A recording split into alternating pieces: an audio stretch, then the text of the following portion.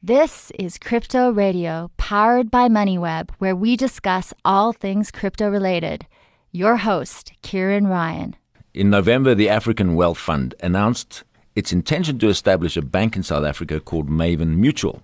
Sonny Fisher is the founder of the African Wealth Fund and also CEO of the Forus group of companies. What's different about this bank is its plan to use cryptocurrencies known as stablecoins, in this case a coin known as ZARX, which is backed one-to-one with the rand.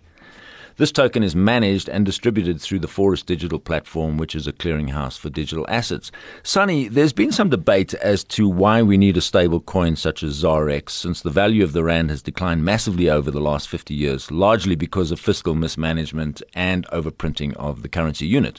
And this is why millions of people prefer Bitcoin, because it'll only ever have 21 million coins in issue. What's your answer to that? I think that it's horses for courses. Bitcoin is not really a suitable, buying tomatoes on the side of the road. It really acts as a commodity like gold. So you could no more sell tomatoes for gold than you could for Bitcoin. I think what people need is the convenience, the speed, and the free that cryptocurrency brings. But people need to trade in an asset that they understand. So by linking it to the rand, you've got the advantage of being digital, but it's still a value that people can relate to. So I think it's a step too far. You need to take one step first and get people used to paying digital and get rid of cash before you introduce a new currency.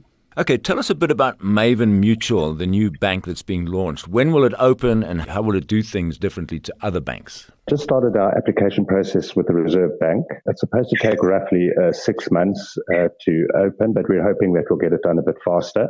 And what's different about it is really everything. To start with, it's a bank built and designed by and for SMMEs. So it's a business bank. I think that SMMEs are the worst served market in the world today. I don't know if you've ever tried to get a small business loan, but I think you've got a better chance of winning the lottery whilst being struck by lightning. So what we've done is we've created a banking platform that works for banks. And South Africa has a strange banking setup where we only have a handful of banks.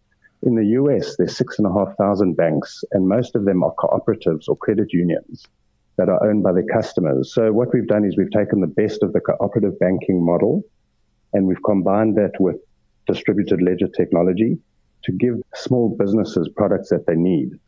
So what do most businesses need? Access to capital.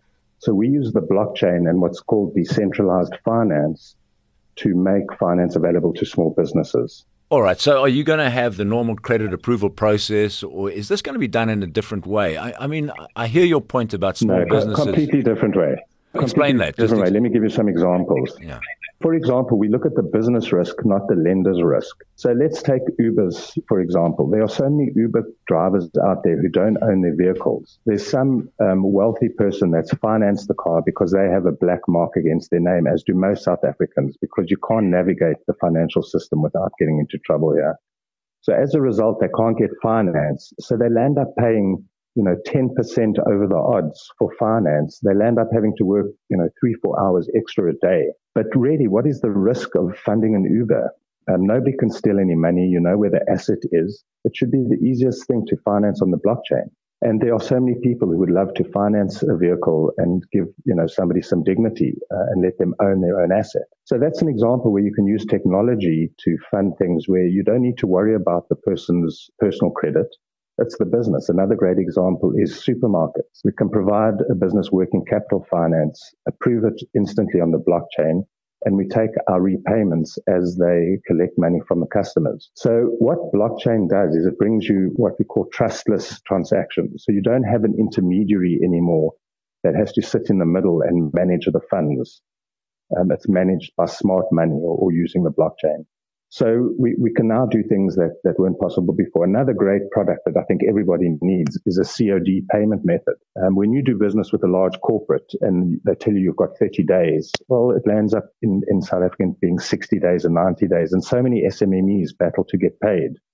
Wouldn't it be great if you could just have a COD service where when the order gets placed, the funds are in escrow, and when they deliver, you scan and the funds are released? So I think there are a whole lot of things that, the traditional banks don't look at when it comes to the practicalities of doing business. So that's, how we've approached it. And then our whole approach to how we come up for solutions to the business problems is different. because what we did was we created the Maven Network, which is a network of over 100 small business owners, economics development experts, blockchain experts, professors, high court judges, and people from specific industry sectors. And we've all been working together to see what are the things that people actually need. How do we overcome the barriers that are standing in the way of access to capital? Because I believe that's the biggest challenge facing this country. We absolutely have to get funding into the hands of small businesses. This was critical before COVID. Now, I think it's a crisis. If you have a look at the COVID relief that the banks, that guarantee fund that the government provided of 100 billion, the banks have only been able to lend out 15, 16 billion of that. Because there needs to be a bank that's focused on actually getting to the SMMEs, actually ensuring that they get the funding that they need. Okay, so let's just talk about decentralized finance, or DeFi, which is a new way of borrowers and lenders interacting with each other. So essentially you don't have an intermediary. You haven't got somebody there in a bank who's doing a credit assessment and looking at you with his eyes rolling in the back of his head. So this is going to be a different way. And what you use the word trustless. This is a trustless environment. So when you have a lender and a borrower, the whole thing is handled by the blockchain, and there are certain conditions attached to that loan. And I guess this is where we get into the nitty-gritty of the thing. Just explain how that would work and how you would overcome some of these normal risk factors that a bank would understand. Well, let's take financing a BE procurement order. Let's say somebody got an BE small business got an order from a government department. That should be easy to finance, but it's not, because you're not sure that they're going to deliver, that the customer is going to be happy, and then you're going to get paid. So by putting that on the blockchain as a smart contract, what you do is you take away the need for someone to sign off on it, someone who can get bribed to pay out when they shouldn't. All of that is taken away from intermediaries and is built into the process. So when the foreman on the job signs off to say, this is done, you can then release payment automatically without having somebody there who has to say, we can release payment now. Because that's where the opportunity for, things to go wrong, where it happens. So you don't have that person holding the keys to the purse. The other advantage is you also don't have the bank who's holding it. So let's look at construction companies. They complain that the bank doesn't release the funds as they're progressing because they have to send out somebody to inspect it. A lot of those kinds of things can be built into the blockchain so that when the customer takes ownership of the property, you can then release it. So there are a lot of examples where, there's an individual who's sitting there who has to review documents, where that can fall away. It takes the risk out of it. And when you do that, you can do it at scale. So you need the scale to mitigate the risk. You need lots of borrowers because you can't have a scenario where you have one or two and they fail. So that's really the other big thing. Apart from the trustless transaction, it allows you to scale. Because the problem with the commercial banks is very difficult for them to do these small loans because of the administration involved. So you want to make it as seamless as possible. And also we use artificial intelligence to work out the level of a loan that a business can absorb by looking at their past historical sales. So all of this technology can be brought to bear in a digital environment. But if you're talking about a scenario where everything's manual, where people still have to capture the books, figure out what's going on in the business, it becomes impossible to finance. So the real key here is you have to be digital end to end. And that's the part that's been missing. We have a banking system that's made up of, the old analog systems with mainframes and still COBOL. And we have these digital technologies that are trying to get into the market. What we've done is we've got an end-to-end digital bank where even the money is digital. And one needs to understand what a token is versus a bank account, right?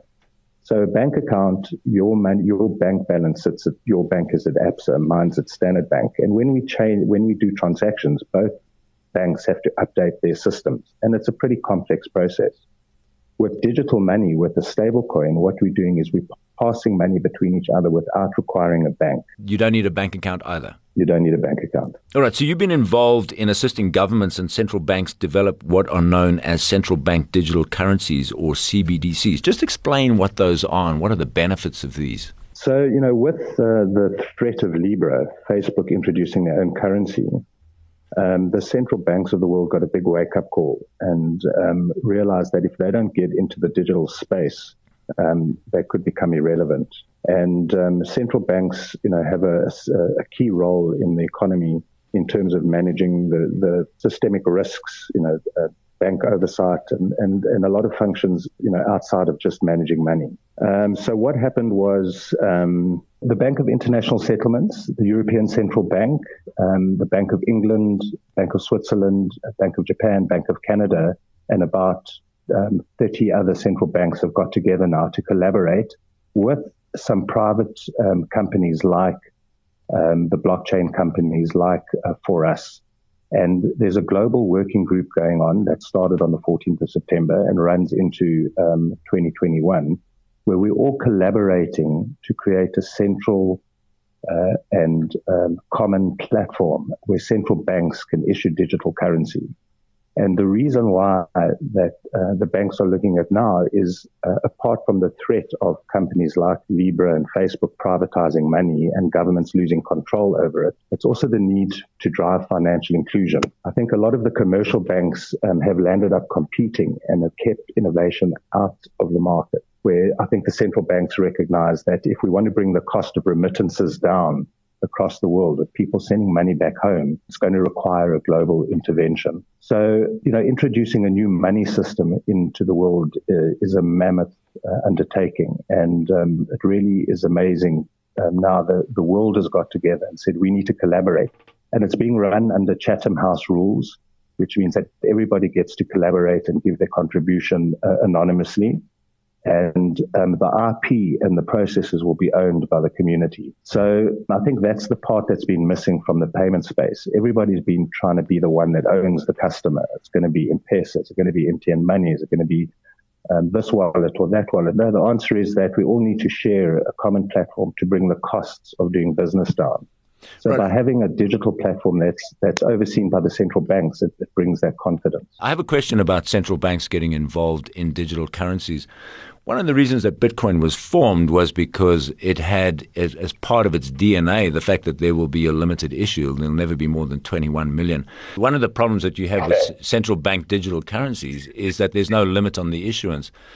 So if you do have digital currencies issued by central banks, you may have a new channel for them just to continue inflating away their money. What do you say to that? I think that's not an issue that's related to whether it's digital or not. I think that central banks are going to be controlling money supply from here on out for the foreseeable future. I think that it needs to be within the bounds of the government and the political system, as opposed to having an organization like Facebook or some anonymous organization controlling it. I just don't think it's realistic, because there's so many factors that and so many intermediaries involved in the financial system. It's just too simplistic to say you're going to take all of that governance, all of that anti-money laundering, all of the balance of payment concerns that countries have, cash outflows. All of these things are managed through the traditional banking system. So the money supply is far, far more complicated than just that. I think where it will help currencies like the Rand is, at the moment, money's pouring out the country in every possible way that it can, particularly in things like Bitcoin. And that's what deflates the value of the currency. With central banks getting involved in these kind of instruments, that can provide the flexibility of Bitcoin sending money anywhere in the world easily, but they need to regulate it. So the regulation of the money supply and the whole concept of fiat banking and how banks introduce money is really a separate argument to what technology we use to provide financial services. But I think what this will do is it'll provide a lot more transparency on what's going on in the market. There's been a debate as to whether cryptocurrencies are the beasts that have escaped the pen. I mean, governments can try to regulate them, but there's only so much they can do, since Bitcoin has no real location and you can't really easily identify where it is. Are these central bank digital currencies an attempt to rein in this beast, and will they work? Definitely. That beast needs to be reined in, because you need to have the convenience of Bitcoin. It's amazing to be able to just, buy and sell somebody without having to put in bank account details and worry about that kind of thing. So the ease of use and the flexibility is great. But the problem is you've got no control over money laundering, drug smuggling, gambling, etc. So I don't think that necessarily all kinds of money transactions can be anonymous. When you're doing business with someone, you need to know who you're paying. When you receive money from someone, you need to know that you're receiving it from a legitimate source. So anonymous doesn't work when it comes to business transactions. You need to know who you're doing business with. So I think that thing that makes it attractive to speculators and people who are looking to get money out of the country is the reason why the central banks need to come in with the same technology that has all the benefits. But you need to regulate it because there are so many syndicates, money laundering groups out there who will pounce on anything given half a chance. And today we have no idea how much of Bitcoin transactions are legitimate and how much are used, for nefarious means. You want to have the ease of that technology and you want to have the flexibility, but you want to know that you're not doing business with a drug dealer on the other side. So I think that the two worlds have to meet ultimately. All right. And Maven Mutual, this is quite an interesting development. Is there any talk in your project planning there to attack the mass market, or is it mainly the SMEs? Well, the SMEs and their customers, right? And those are the unbanked. So because it's free and because it's blockchain based, we also have a card solution where you can load your digital money on your card. I think that very much this is for the mass market. But what the mass market needs is a card that they can use in their communities. One of the problems with the legacy banking system with Visa and MasterCard is, your card won't work in a place where there's no cell phone reception, which is most of the rural areas. So this is a system that's definitely for the unbanked. We have a great solution that we're rolling out in the taxi industry for transport. It's a great solution for migrant workers. So very much so, we'll be pulling in that sector of the market, but by banking the people that they do business with so that they don't need to use cash. All right. Sonny Fisher, we're going to leave it there. Sonny Fisher is the founder of the African Wealth Fund and also CEO of the For Us group of companies.